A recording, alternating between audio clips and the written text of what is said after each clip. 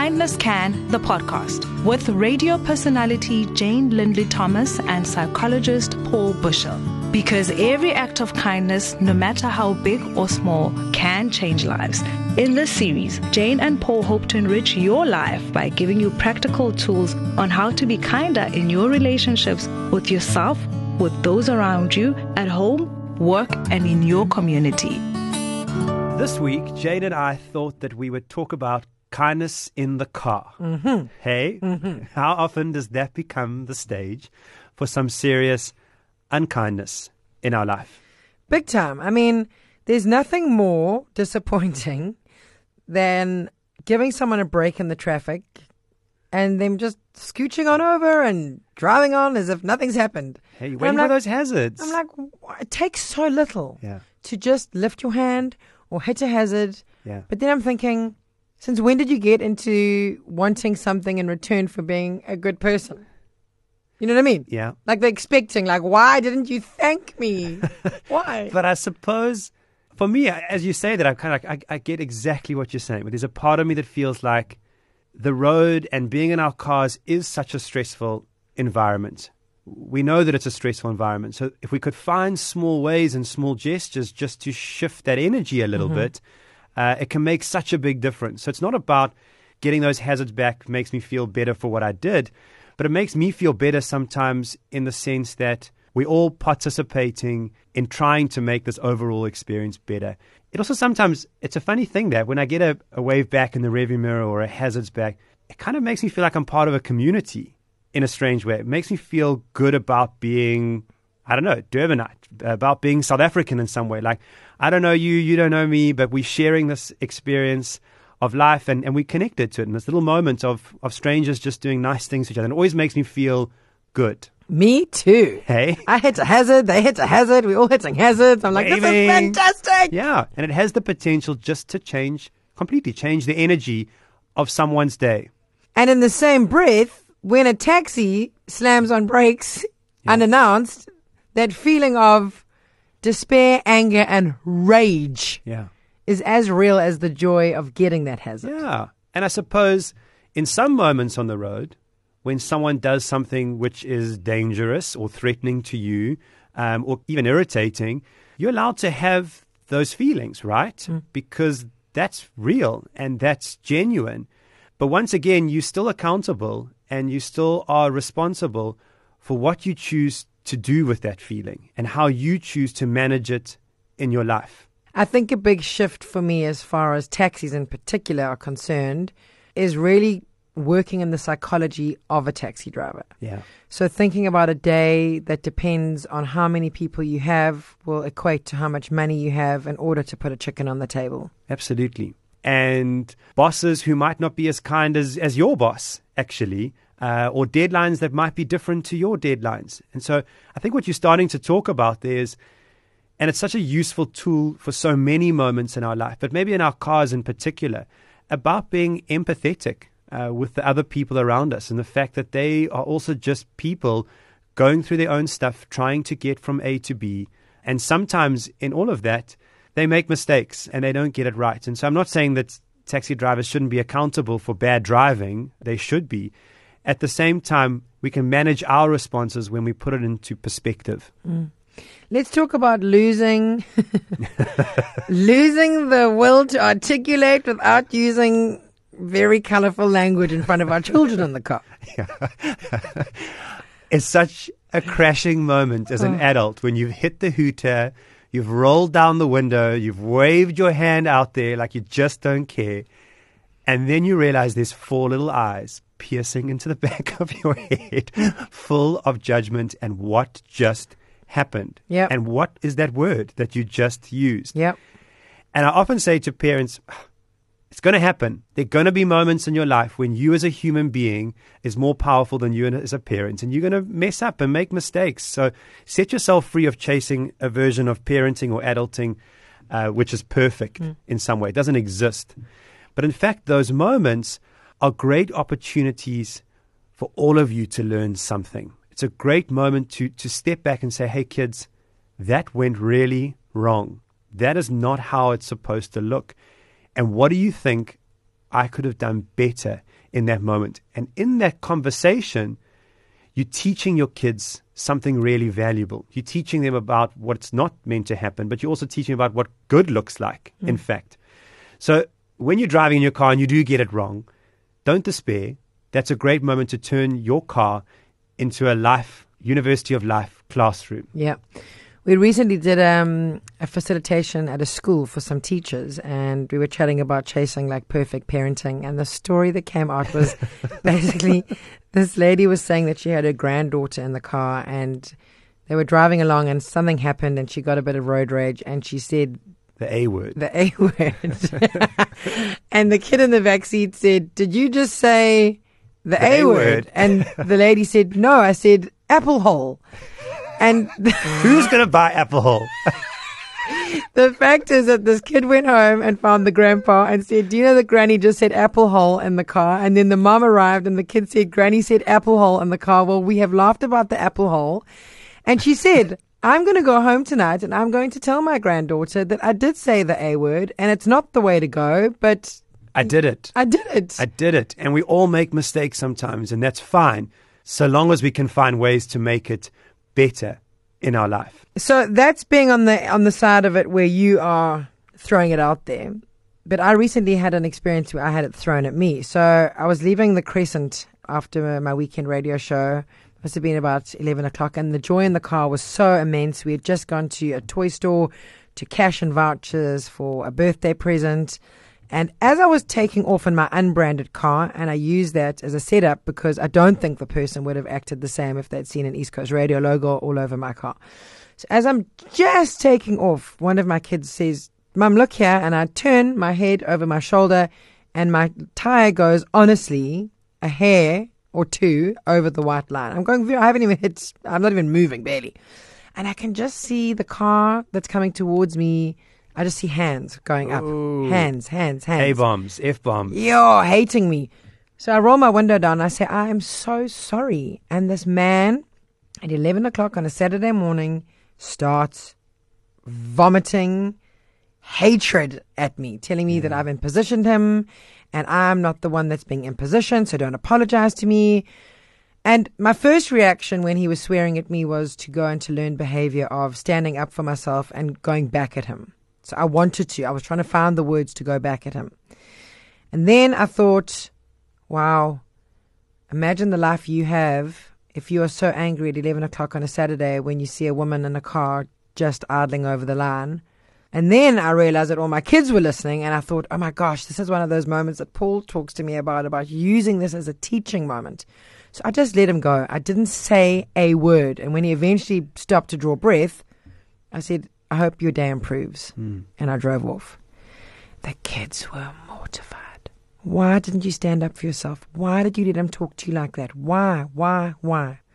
And all the way home we discussed it, and we discussed it thereafter, because now when people in the house start behaving in that way, they call each other on it, saying, "Don't act like the bully man." Yeah.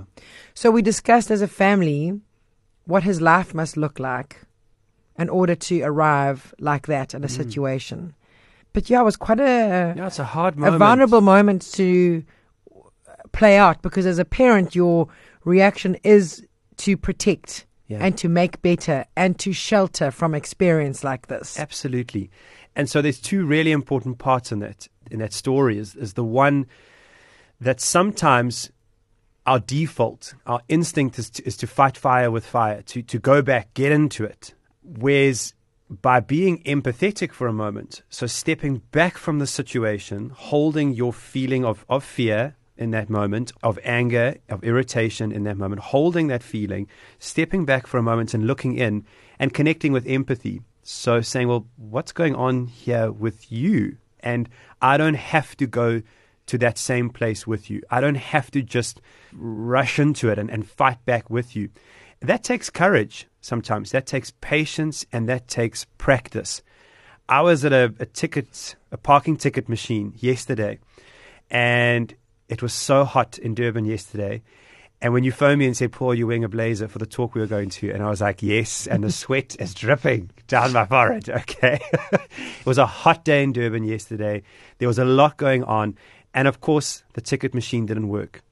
And this lady came up behind me, and in front of a whole bunch of people, she was just like, "Oh, you can tell you live in Africa. Nothing works in Africa. Everything's broken." And I realized that I could have been really polite, I suppose. I could have gone there with her because I was also feeling frustrated and acknowledged it in some way. But I held my feeling, and I took the courage actually to turn to her and say, "But what a beautiful day." And everyone around me just lit up because one of us had the courage to change the direction of that moment by stepping out of it and saying, "Hey guys, we don't have to go there. We don't have to go there at all. We can change the direction of that." And I think that's true in many moments in our cars as well. We hold our feeling, we can change the direction. I mean, our car can actually be a really happy space. I mean, Absolutely. if I look at doing the school run, which is joy, because I use it as an opportunity to really unpack what's been going on. Granted, kids at this age, 9 and 7, how was your day, Fan? What did you do? Nothing. I'm like, well... Bit of pinching, bit of lunchbox over their head on the back seat. Yeah, exactly. Move over, I want to sit there. Exactly. Oh, no, listen, please don't be disillusioned. It can be a lovely conversing time, but it can also be me taking my shoe off and just trying to get something like between the car, just like hitting something, because things get really intense in the car as well. Yeah. Like really intense. Sure. So how do we turn it around? How do we turn it into being... So we've spoken about turning into a place of learning, but it can also be a place of happiness, right? Right. Of connection, of sharing. We just have to set it up in that way. And something that stands out for me when I think about that is how many families I see, and I'm not talking about long trips here, that's maybe different, but around the city, school runs, how many families I see of kids on their devices in the car. And I think to myself, as a parent who's just picked up your child and you're taking them home, you're missing an amazing opportunity to connect with your child, find out how their day was, find out who they are and who they're becoming. So put those devices away and have the conversations, even with your teens, if it starts to become a lot of yes, no, fine. Hold on, okay? Keep being that consistent force in their life who is interested and who is caring for them. We love listening to really loud music. Isn't that the best? So one of our favorites is off the Suicide Squad album, and it's Skrillex, called Purple Lamborghini. It is filthy, not in words, in beat. It is bassy, it's loud, and we cruise up the M19 listening to the hardest tunes. After we've had a bit of a debrief.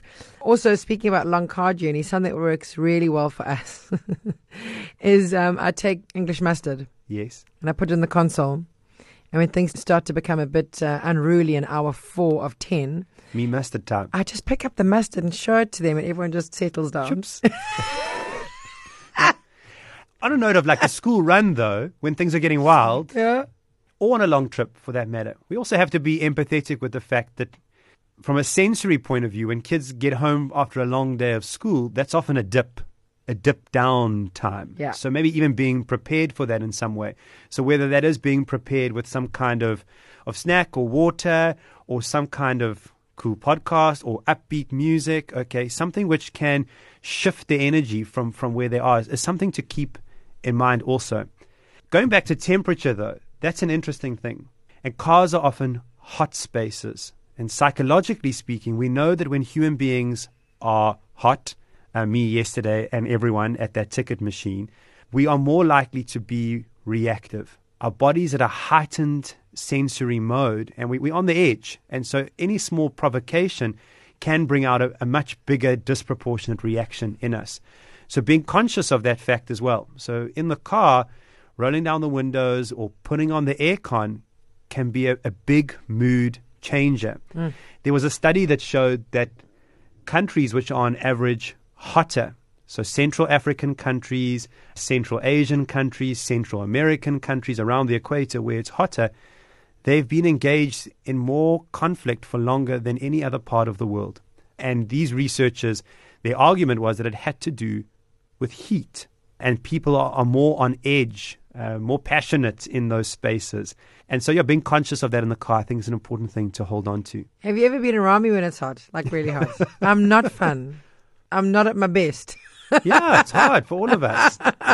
The humidity, and when you look like you got tears of sweat beating down you, and your hair looks like you just got off the pool, and your bra feels scratchy, and your clothes feel clingy, and then your kids start negotiating with you. It's just too much. Too much. P.S. Never negotiate with a child. You're always going to lose. That is a podcast unto itself. We shall do one called Negotiating with Terrorists, because that is all I am doing at the moment. And all sorts of other fun things in the car. So focusing on music, putting little Post-its or stickers around the car. I've got a sticker from you that you gave me, which you might not know, of a little rocket. And I've stuck it on my console. And it's just such a joy to see every now and then. And it's a reminder of a positive affirmation, which leads to a positive feeling for me. So I think getting involved in those kind of small and simple, quirky, fun things in your car can make such a big difference. I can so identify with that, because Lula, my daughter, put a little heart sticker on the little button in the car. And every time I see it, I think of my soft little peach. Yeah. Not the talking back, rolling, 7 going on 16 negotiator. The head of negotiation. That girl is so gangster. But it takes me back to that place of there's so much good in the world. There's so much right in the world. Absolutely. And it reminds me also of the fact that although kindness is not always easy, and it's not easy in cars sometimes, but they're often small, simple things that we can introduce into our lives that can change the absolute direction and focus for us. Go safely. Go well. Yeah, be safe on the roads this December. Lots of love. Connect with us at info@kindnesscan.co.za. Jane and I are just so passionate about coming into all sorts of spaces to share simple, practical, fun ways of bringing kindness into your life, because kindness does have the potential to change the world. Sending you all so much love. You've been listening to Kindness Can, the podcast. Find out more at kindnesscan.co.za.